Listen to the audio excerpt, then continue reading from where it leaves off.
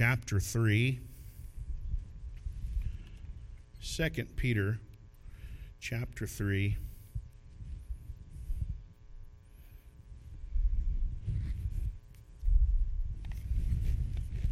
All right. And I'd like to read this chapter. It's not a long chapter, about 18 verses. And I believe it'll put us in perspective of the day and age we live in. I mean, if you want to know where you're at, 2 Peter would be a good book to read. Jude would be a good book to read. And 2 Timothy would be a good book to read. And it kind of places you, the setting is the last days. I truly believe we are living in these last days. I see an ever-growing coldness in the church. I see an ever-present, more wicked world that we live in. It seems like it doubles in its wickedness overnight. And just things that I never dreamed we would see or experience happening in our lifetime. And I really believe that this time, and the Bible says there in Daniel, that at the last time that knowledge would increase. And it is our knowledge. The knowledge is increasing, but so is the wickedness. Now let's read here in verse 1 of chapter 3 and 2 Peter. He says, "This second epistle, beloved, I now write unto you in both which I stir up your pure minds by way of remembrance, that ye may be mindful of the words which were spoken before by the holy prophets, and of the commandment of us, the apostles of the Lord and Savior, knowing this first, that there shall come in the last days scoffers, walking after their own lust, and saying, Where is the promise of his coming?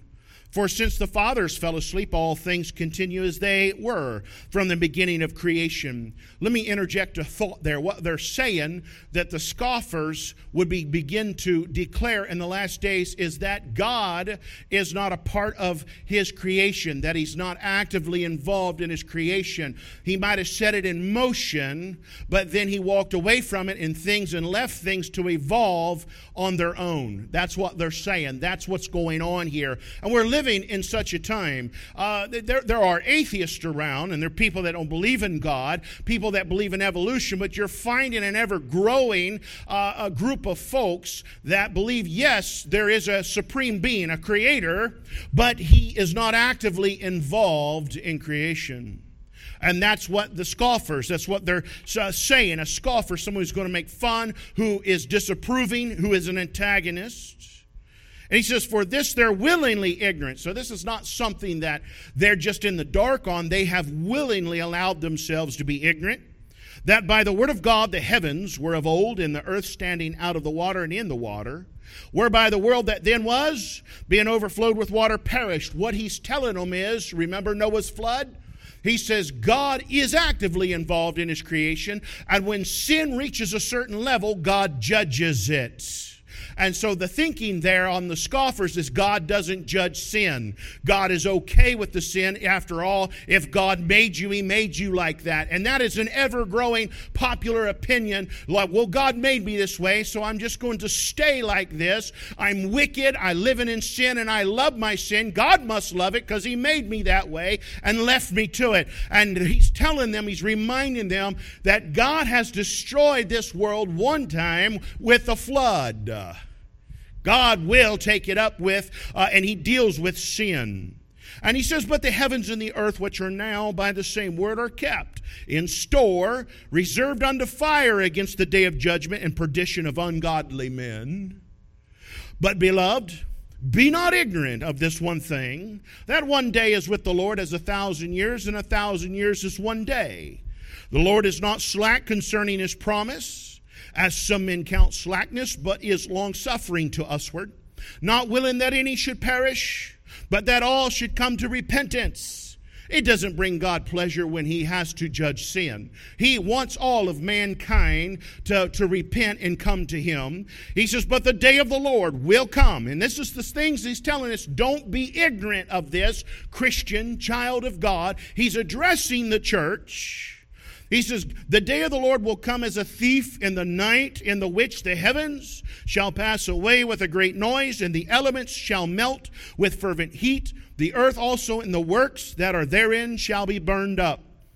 Seeing then that all these things shall be dissolved, what manner of persons? Now, I want to begin to introduce the concept and the idea behind the message, because I'll be preaching out of verse 18, but he begins to introduce it in the word manner. Manner has to talk about ethics and your mannerism. And he says, what manner, what kind of an ethics of a person's ought ye to be in all holy conversation and godliness. Just because the world's wicked, just because the devil's wicked, doesn't give the child of God an excuse to be wicked. And he's talking about our mannerism in the last day, looking for and hasting unto the coming of the day of God, wherein the heavens, being on fire, shall be dissolved, and the elements shall melt with fervent heat. Nevertheless, we, according to his promise, look for new heavens and a new earth, wherein dwelleth righteousness. Wherefore, beloved, seeing that ye look for such things, be diligent, that ye may be found of him in peace, without spot and blameless. And account that the long suffering of our Lord is salvation. You want to know why God's tarrying so long? It's because he's long-suffering and he wants people to be saved. Let me just go ahead and introduce the thought that I had introduced in Sunday school class on why there's a great gulf, and there'll be a great gulf in hell. When you read Isaiah 66, there was a great gulf between Abraham's bosom and hell. And when the rich man cried out for water, he says, send Lazarus to dip the tip of his finger and to put it on my tongue, for I'm in torment. And Abraham says, I can't. There's a great gulf. Well, it looks like there could be a great gulf between the lake of fire. And by the way, the lake of fire will be ever visible on that new heaven and new earth. God will keep it as a constant reminder. And you say, well, why is there a great gulf? And why is God so long-suffering? Let me tell you something. If you got lost family, if you got people that you know are lost, now is the time to begin to pray. Now is the time to approach them, because when it's after death, you're not going to be able to comfort them. And there's a great gulf, and there will be a great gulf, and you will not be able to enter in, because there'd be too many mamas that would want to take a glass of water to try to comfort a lost child that will be in the lake of fire till the end of eternity. And God says it ain't going to happen. Right now, today is the day of salvation. God is long-suffering. God wants you. God does not want you to perish. I don't know why people want to put themselves into hell, but it seems like they're just crawling in there. God doesn't want you there. The rich man didn't want you there. And I don't want you there. There's a great gulf there, because there would be people, because you know how parents are and mothers are, and I don't mean disrespect when I say that. They'll go to the ends of the earth and they would march right out of heaven with water to take to their lost kids in hell. And God says, you're not going to be able to do that. Time is short, and I want God to come. I want him to come sooner rather than later. But God says he's long-suffering because of salvation. He's just a little more time. Look, get them in. Try to get them in. And he says here, wherefore, beloved, seeing that you look for such thing, be diligent, that you may be found of him in peace, without spot and blameless, accounting that the long-suffering of our Lord is salvation. Even as our beloved brother Paul, also according to the wisdom given unto him, hath written unto you, as also in all his epistles, speaking in them of these things, in which are some things hard to be understood, which they that are unlearned and unstable wrest, as they do also the other scriptures, unto their own destruction. Ye therefore, beloved, seeing you know these things before, be aware, lest ye also being led, he's warning the church, away with the error of the wicked, fall from your own steadfastness. Now here's my text verse. And he says, but, that's a contrast, but grow in grace and in the knowledge of our Lord and Savior Jesus Christ. To Him be glory both now and forever. Amen. Let us pray and ask God to bless the message. Our gracious Father, we come, we thank You now. Lord, we love You. Help us today. Lord, help us to see that time is short. Help us to have a burden for the lost. Help us to have a burden to see that our churches stand firm in its steadfastness. In these last days, to be a light, to be salt. In Jesus Christ's name, amen. The Bible says this about grace. I'm going to talk about growing in grace. Now, you should be familiar with that term. The Bible tells that for by grace are you saved through faith, and that not of yourselves, it is the gift of God. And we have been taught that grace is God's riches at Christ's expense. And so about the only thing we know about grace is that God has grace, and I'm saved by grace. But here he declares and commands the Bible believer or the believer to grow in grace and knowledge. And what I'm finding today is people are growing in knowledge, but not in grace. The Bible says this in 2 Timothy 2, "Thou therefore, my son, be strong in the grace that is in Christ Jesus." The word, this word grace here, it means to adorn. It means to embellish. It means to garnish, or a state of elegance. He's just been telling us about the wicked world and how wicked it is, and how sinful it is, and how sensual it is. But the child of God is to have a holy conversation. He's to be that light. He is to be the standard. He is God's peculiar people. And He commands us to grow in elegance in the Christian life. Now, elegance or grace is not pride. Okay? We're not talking about growing in pride and being proud of yourself. He's talking about grace. You've heard people say, well, they're very graceful. If they could walk, or they keep a balance, or you see them executing something that you would find difficult yourself. Like I am not graceful on the piano, but there are people that are very graceful on the piano when they play, and they're very gifted. They have a lot of grace, or they have a lot of elegance when they play. It's not that they're playing pridefully. It means they've got a lot of elegance in their execution. One of my mottos is, if I mess up, I bang on the keys harder. And then if that don't work, I hit the gas pedal on the right side. And if I make a mistake and it's ringing out too loud, then I let off the gas and hit the clutch, which is on the left side. And you'll see me when I start struggling, I begin to bang harder and the music gets louder, and it's because I'm thinking, and you see my mouth moving. I don't have a lot of elegance or grace on the piano.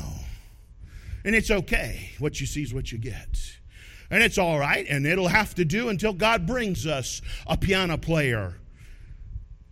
But then he says, we're commanded in Scripture to be established in this grace.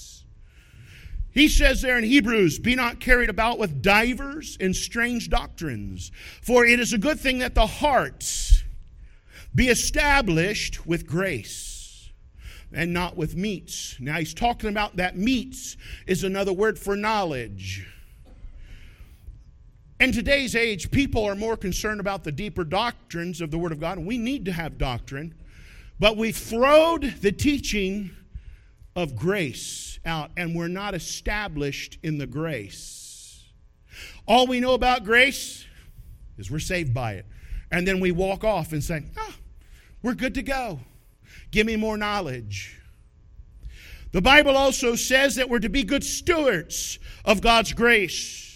And 1 Peter chapter 4, he says, as every man hath received the gift, even so minister the same one to another as good stewards of the manifold grace of God. He said, what's he saying, preacher? He's saying when you get saved, every individual that gets saved, God gives them a spiritual gift to minister in a local New Testament church. And how dare that person that's been given a gift by God to deny his gift to be used for God in the local assembly. And I know people that have taken the gift God has given them and they're using it for the world. Not right, because the Bible tells us not to do that. We're to be good stewards. It's not being a good steward of God's grace. But then he says we need to minister grace. Now that word minister means to render aid to. Ephesians 4:29 says, let no corrupt communication proceed out of your mouth, but that which is good to the use of edifying, that it may minister grace unto the hearers. Each and every one of us have a duty to be a minister of grace. In the very ways that we conduct ourselves and handle ourselves. Matter of fact, Brother Dennis and I were talking about a situation where an individual really just didn't have no grace, did they? Brother, they weren't graceful in how they approached a certain situation. I hate to say that, but sometimes church people don't approach situations very graceful either. We're to sing with grace. The singing that little Sister Brianna was doing, that was singing with grace. She was ministering grace, singing with grace. And he says, let the word of Christ dwell in you richly in all wisdom. God has given her a little gift to sing for such a young age, to be able to sing so well. And she has chosen, because she's in obedience to the Father, to share that, to minister to our hearts. It blesses my heart to see the children sing. And by the way, I'm going to do a sidebar here. Please plan to be with us on May the 25th. I trust you. You have not been in a church service and seen a youth choir sing like Brother Barry Rackley's youth choir up there by Rogersville Baptist Temple. I will tell you, they will fill this place up, and I kid you not, they will raise the roof off this place, and it'll be all you can do to sit there and keep from shouting or running. It's that good. I've seen them no less than 3 times now, and all 3 times it was everything I could do just to sit there and remain calm. I'm serious. It will bless you. That is my long-term vision. I want our youth to be involved in the workings of this church. That's why I want them taking the offerings. That's why I want them singing the specials. That's why I want them to take up the penny march. I want them involved. They're in the sound booth. Like I said, they're going to work. And they're going to be involved, but just not in the things we don't want to do. I want them involved in everything. They got to be trained to learn how to minister with grace. But we need to talk with grace. So here's our problem. The problem is, we've been warned by the Apostle Peter here in verse 3 that the scoffers would come. These are the insulters. They're the detractors. They're the persecutors. Those are the fault finders, the nitpickers. Oh, they're critical. There's one thing I've learned, and I deal with this on a weekly basis, not here. I have pastors and preachers that call me, and they said, man, I'm dealing with this, and this person wants everybody to overlook anything of them, but they have no tolerance for nobody else. You say, what is that? I take them right here. They're a scorner. They have no grace. They've not grown in grace. They have no grace for nobody, but they demand grace for themselves. These people have turned grace into lasciviousness. That's that looseness. The Bible says this in Jude. That's why I said that'd be one of the books you would want to read if you want to know where you're at. Verse 4, for there are certain men crept in unawares who were before of old ordained to this condemnation, ungodly men, turning the grace of our God into lasciviousness. We're seeing a widespread of that in our churches. There is an all-time looseness in our churches. Anything goes. And the bigger, badder, tougher rock concert that you can hold in your service, and the more provocatively and lustfully you can dress, the better everybody likes it. That is lasciviousness. That is evil. And God expressly forbids that the church or His people, when they come together, that they should ever practice in such a thing. But yet, that's the popular thing today. The churches that are growing right now are the ones that are putting on rock and roll concerts and little choreographies. You will not find that in the Word of God unless you go to Exodus 32, when it's with false worship. There's a reason we're singing out of the hymns. You say, but it's so boring. Then sing louder. It's so boring. Then raise your hands when you sing. It's so boring. Then say amen. He's so boring. Then say, preacher, sing another one. It ain't all about me. You want more singing? Let's sing that old song on there, the power in the blood. Let's do it, preacher. We can do it. But that's how it's supposed to be done. We should not be like the world. In the last days, the Bible said that it'd be like this. People would be growing in knowledge, but not grace. And I come up with this phrase. You can grow in knowledge without growing in grace. But you cannot grow in grace without knowledge. And I'm finding that more and more.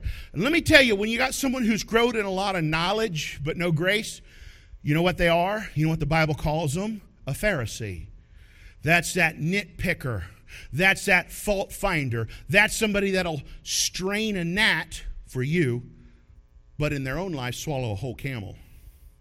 That's someone telling you that it'd be like me. Let's put it down to where the rubber's on the road. It'd be like me looking at you and telling you it's a sin to be fat. Yeah, and that'd be the response. That's the right response. Laugh. Like, yeah, right. That's where we're at. There's a lot of, and of course we can build the knowledge. Well, it's bad to be fat. It's unhealthy to be fat. Yeah, amen. Keep preaching, preacher. But where's the grace? Now, so what is this growing in grace? Let me give a couple of illustrations. They'll be personal ones, but I believe they'll be fitting. If you're in the trades, anybody here a tradesman? Tradesman? Tradesman. Tradesman means you're a welder, you're a plasterer, a plumber, electrician, maybe even a good mechanic. It's a trade. You got to have a gift. Yeah. Okay. As a tradesman, I was a plasterer, and I learned to be a plasterer. And there's an old man, I was thinking about this. His name is Ralph Hamilton. I don't know if he's still alive or not. But Ralph Hamilton was the kind of man that could come to work in a three-piece suit. I didn't say he could, he did. Because he was a pastor. And he could work all day long.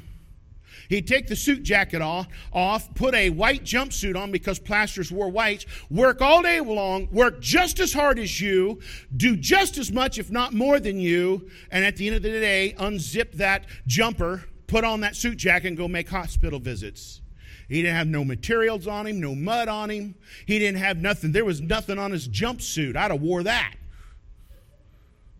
And that's not me observing it. Everybody that ever worked around Brother Ralph Hamilton said that about that man. The man, he didn't hardly sweat. And I remember one morning we were working in Oxford in a college there. And, of course, I'm an apprentice. I'm in my second or third year. And you know, apprentices, they don't have a lot of money. And my whites, you wore whites. You wore white pants and a white shirt. Well, I'm 19. I'm 18.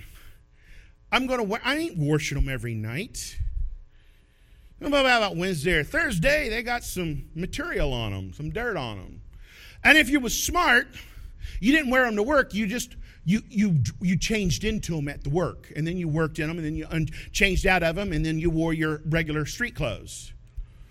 Ralph is looking at me one day, and he says, "You know what? You'll never be a great plasterer." I'm like, okay.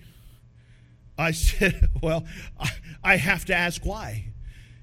He says, because you have no elegance about yourself. And I says, what do you mean? He says, well, look at your whites.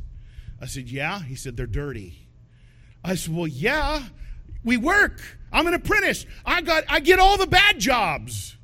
I get stuff, people drop mud on me. It's all over me. He's like, nah. He says, look at your tools. Look at your trial. Look at your margin trial. He says, look at it. He says, it's been washed, but it's not clean. And he says, look at mine. He had his theirs, and they were spotless. They were oiled, and they were spotless. And he says, you'll be a good plaster, but you will not be a great plaster. And I can tell that just by you. He said, I don't mean that to be disrespectful or mean, but if you were planning on being a great plaster, it's probably not going to happen for you. You know what? He's right. He was right. He was right. He could see it. What will you say? What was he saying? He was saying, I did not have enough grace, enough excellence. You know, you find this in cooking. Now everybody knows a little something about cooking.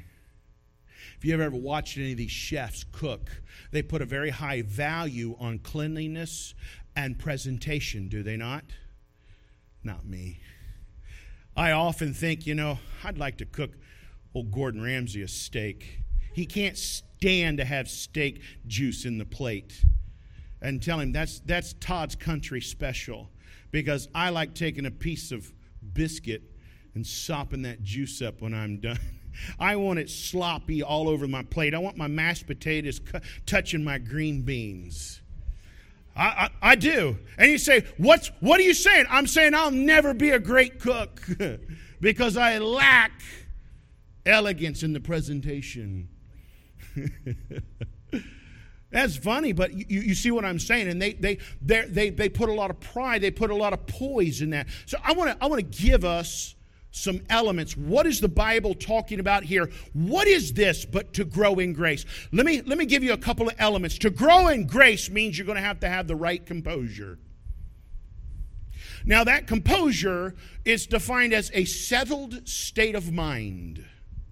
Let me tell you something. As a pastor, I've learned that there is nothing I can do for an individual in this church if they do not have a settled state of mind about whether they belong here or not, whether they're saved or not, whether they want to live the Christian life or not. And they will never grow in grace if they don't have composure.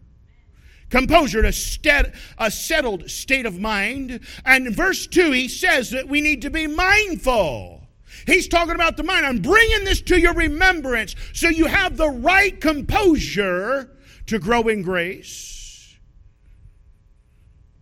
You need to be settled that Jesus is the way, the truth, and the life. If you're not settled on that, there's nothing nobody can do for you in the Christian life. You will not grow in grace unless you're settled that Jesus is the way, the truth, and the life. The right composure is settled that the Bible is God's perfect word and must be obeyed. If you're not settled on that, you will never grow in grace.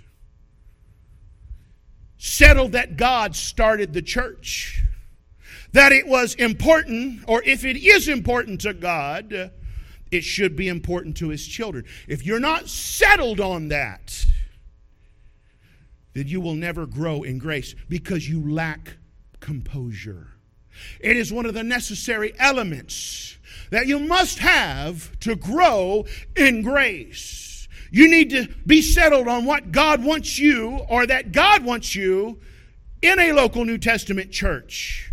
You need to be settled in the fact that God has given you a pastor to lead you and to perfect you in Christ, and He's an instructor. In today's language, a head coach. I will use this illustration. Working with people in martial arts, they come to a dojo, and there's many different types of martial arts out there. And most people will come in as a skeptic. They're not settled on the art because most people are looking for what they call a golden art. They want to learn the art that defeats any art. They want to learn the art that is the ultimate. And I got news for you. There is none. There is none. A martial art is nothing more than military way. It's a military way of handling conflict. Scientific. But I learned that you will never see the student advance. They can advance in knowledge, but they will not advance in grace. Let me give you an illustration. MMA. One of the problems with MMA is they have a lot of knowledge, but they do not have the discipline to handle the knowledge, the grace.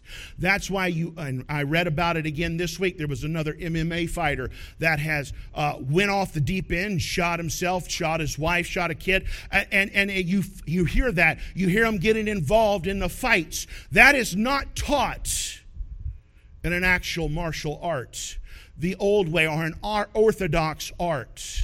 Because before you're given the knowledge, you will learn the grace, the elegance that comes with it.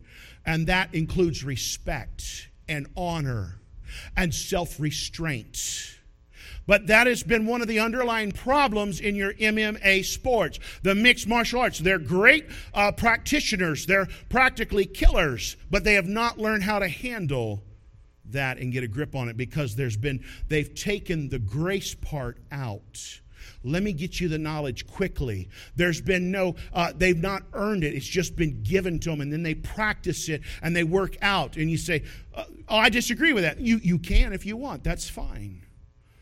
But I am telling you, it's the truth. You can grow in knowledge, but not grow in grace.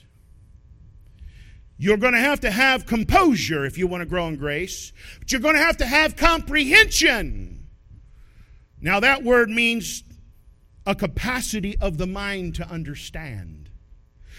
He talked about that in verse 8.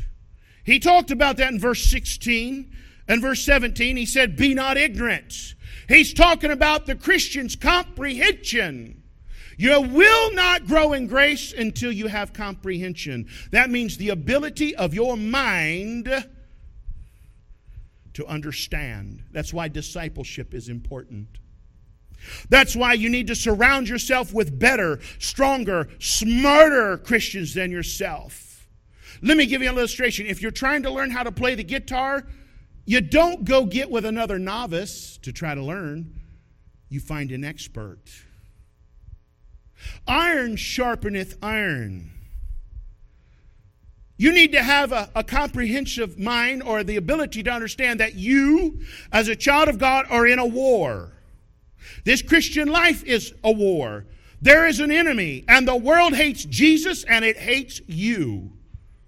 And the devil, I need you to listen to this. The devil today, this morning, is actively working to get you out of church and the Christian life. You can have all the knowledge, but if you will not grow in grace, it'll do you no good, and you'll be a statistic. You're going to have comprehension, but you're going to have composition. That means the orderly placing of things in your life. This is what he means when he says, but grow in grace. He wants you to grow in composure. He wants you to grow in comprehension. He wants you to grow in composition. That's the orderly placing of things. Verse 3 and verse 17, he talks about the order of placing things. This is a method of reasoning from known truths. It has to be taught. There should be order in your life. What I'm talking about is priorities. This is how you bring composition to your Christian right. Right and wrong is not determined by how you feel, but it's based on truths from God's Word. If I've heard this once, I've heard it 100 times. Whether I was trying to teach someone to plaster, trying to teach someone a martial arts technique. Well, that just doesn't work for me. I've also heard it in the Christian world. Well, preacher, the way you're saying it and the way you preach it and when I apply it just don't work for me. Let me tell you what they told me. And they were right. If you find that the principle, which is a truth, that is always true, is not working for you, it's not the principle that's wrong, it's you're not working the principle right. But what we're doing is we're trying to change the Bible to fit our beliefs instead of changing us to fit the Bible. We don't have composition. When you find the truth of God's Word in conflict with your life, it must be put back in order. God and the things of God should be the center of your life. It should be the hub. If you're too busy to put God first, you are out of order. you're lacking composition, and you will not grow in grace. God first, family. Now, I'm had to modify this. Ministry's third, but family and ministry, you should strive to work them together. There should never be an excuse given, well, preacher, I can't come to church Sunday. I got to spend family time. You told me God first, family second, and then ministry, right, preacher? It's what you said. Yeah, I did say that. We're all growing, ain't we? You strive to put family and ministry together and spend that quality time. There's nothing better than spending family time, quality family time, serving God. I was taught that. I grew up, my father took us on visitation, took us to pass out tracts on the street and do street ministry, van routes. We spent family time serving God. You got to have composition, but here, the last of all, and I think this is the most important one. Take your Bible, turn to 1 Corinthians 13. And I'll try to hurry along, but I believe this to be very important, and we need this. Our churches need this. Our live stream audience needs this. We're not growing in grace, and we can't figure out what's wrong. We got too much knowledge. Our hearts are established in knowledge, but not with grace. And the Bible says, let your hearts be established in grace and not with meat. Not everybody's at the spiritual level you're at. You know, in a dojo, you walk in, there's black belts, there's brown belts, there's yellow belts, there's white belts. I have some green belts too. You can't expect a white belt to be dressed and to look like the black belts. But God forbid if the white belts look better than the black belts. I've seen a few like that. Same way on the job site, plasters. You should be able to tell the difference between the seasoned journeymen, the intermediate men, and then the apprentices. They should get better. I did get a little better, but I'm still not like Ralph Hamilton. I can't work there's no way I could plaster in a three-piece suit. I can't check the oil without getting it on me. Jenny can testify to that because she's got to wash my T-shirts. Pigpen? I don't know. It's just the way it is. I have no idea. It's just, it's dirt is attracted to me. Say, what is that? Well, it doesn't mean I don't have the knowledge. I just don't have the grace. I'm not elegant. My dad, he can work all day, and not get anything, hardly anything on him other than maybe on his hands. Crazy. My brother's that way. Jeremiah's that way. Jeremiah could work all day right with me on the same job, doing the same thing, handling the same tools. At the end of the day, he looks like he was ready to go to church, and I'm a mess.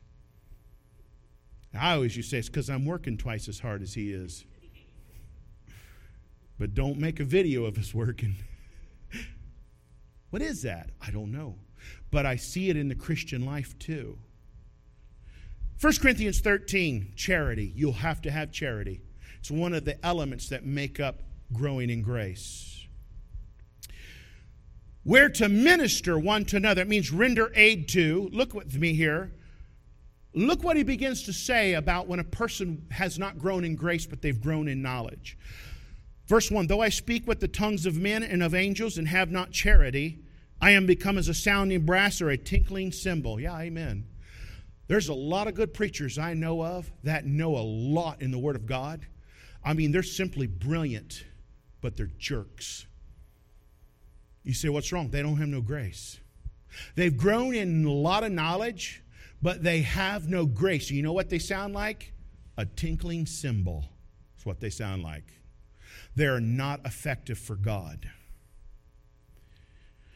When we execute our composure, our comprehension, and our composition, it is to be done with charity. Verse 2, and though I have the gift of prophecy and understand all mysteries and all knowledge, and though I have all faith so that I could remove mountains and have not charity, I'm nothing. You could have faith to move mountains. I know men like that. They can trust God, rely on God, and have that faith, but yet they have no charity. And you know what God just said? They're nothing. You want to know why? They haven't ever grown in grace. You see, charity is long-suffering. It's not all about you, and it's not all about me. We need to be long-suffering to one another. Growing in grace is your long-suffering with others. You're kind.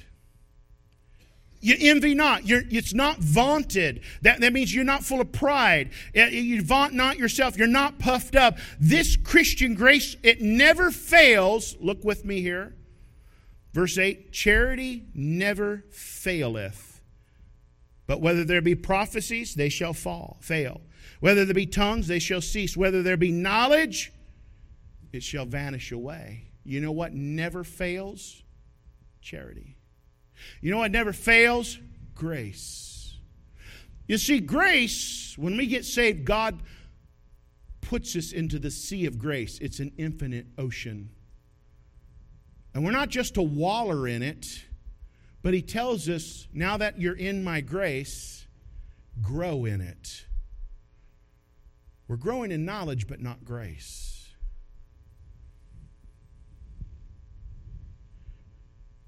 That's where I come up with the principle. If you're ever in a situation where you can hold to the letter of the law,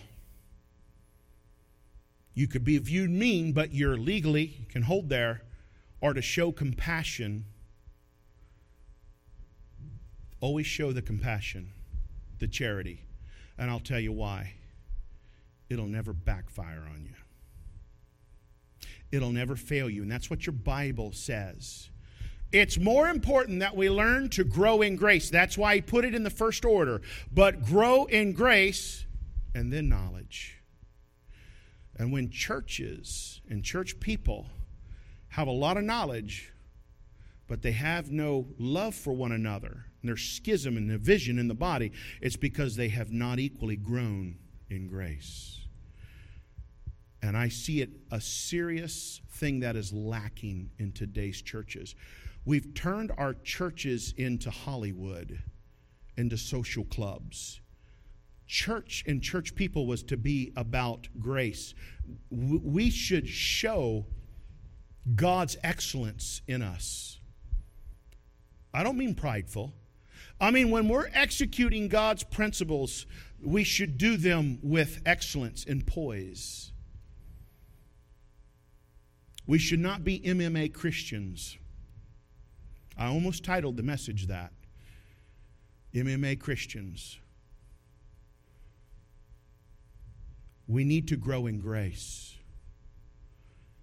Growing in grace doesn't mean you're not bold, doesn't mean you don't stand against evil and sin, but it means you do so with excellence. You know, there's two ways to always preach a message. You can preach a message with hate in your heart to try to hurt people and run people off. And you can take that same message and preach it with an attitude of love and restoration, wanting to people to see the light of God's Word so they can grow and be edified. And that's called grace. I've seen both kinds. And I hate to confess to you, I've done both kinds. You say, what is that, preacher? That's somebody that's out of balance. There's no symmetry in their life. And they have more knowledge than they have grace. Grow in grace. And to do that, you'll have to have these four elements: composure, comprehension, composition, and charity. That's what he's talking about when he tells you, grow in grace. Let's all stand this morning.